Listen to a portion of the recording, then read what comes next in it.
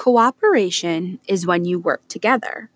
Cooperation is a good skill, but when someone is trying to get you to do something that's wrong, that is not the time to cooperate. Working together should make you feel good. If you do something you know is wrong, you might feel terrible, get in trouble, hurt someone's feelings, or lose other people's trust. Peer pressure is when someone tries to get you to do something you know is wrong. It can be hard to stand up to peer pressure because you might feel like you should do what a friend says, even if it's wrong.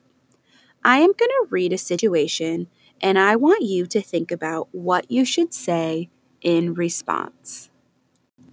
Some kids in your class are spreading a rumor about one of your friends online. They want you to forward the message to other people. What should you say? I'm going to say that once more. Some kids in your class are spreading a rumor about one of your friends online. They want you to forward the message to other people. Take some time to think about what you should say, and your teacher will let you know how to share your response.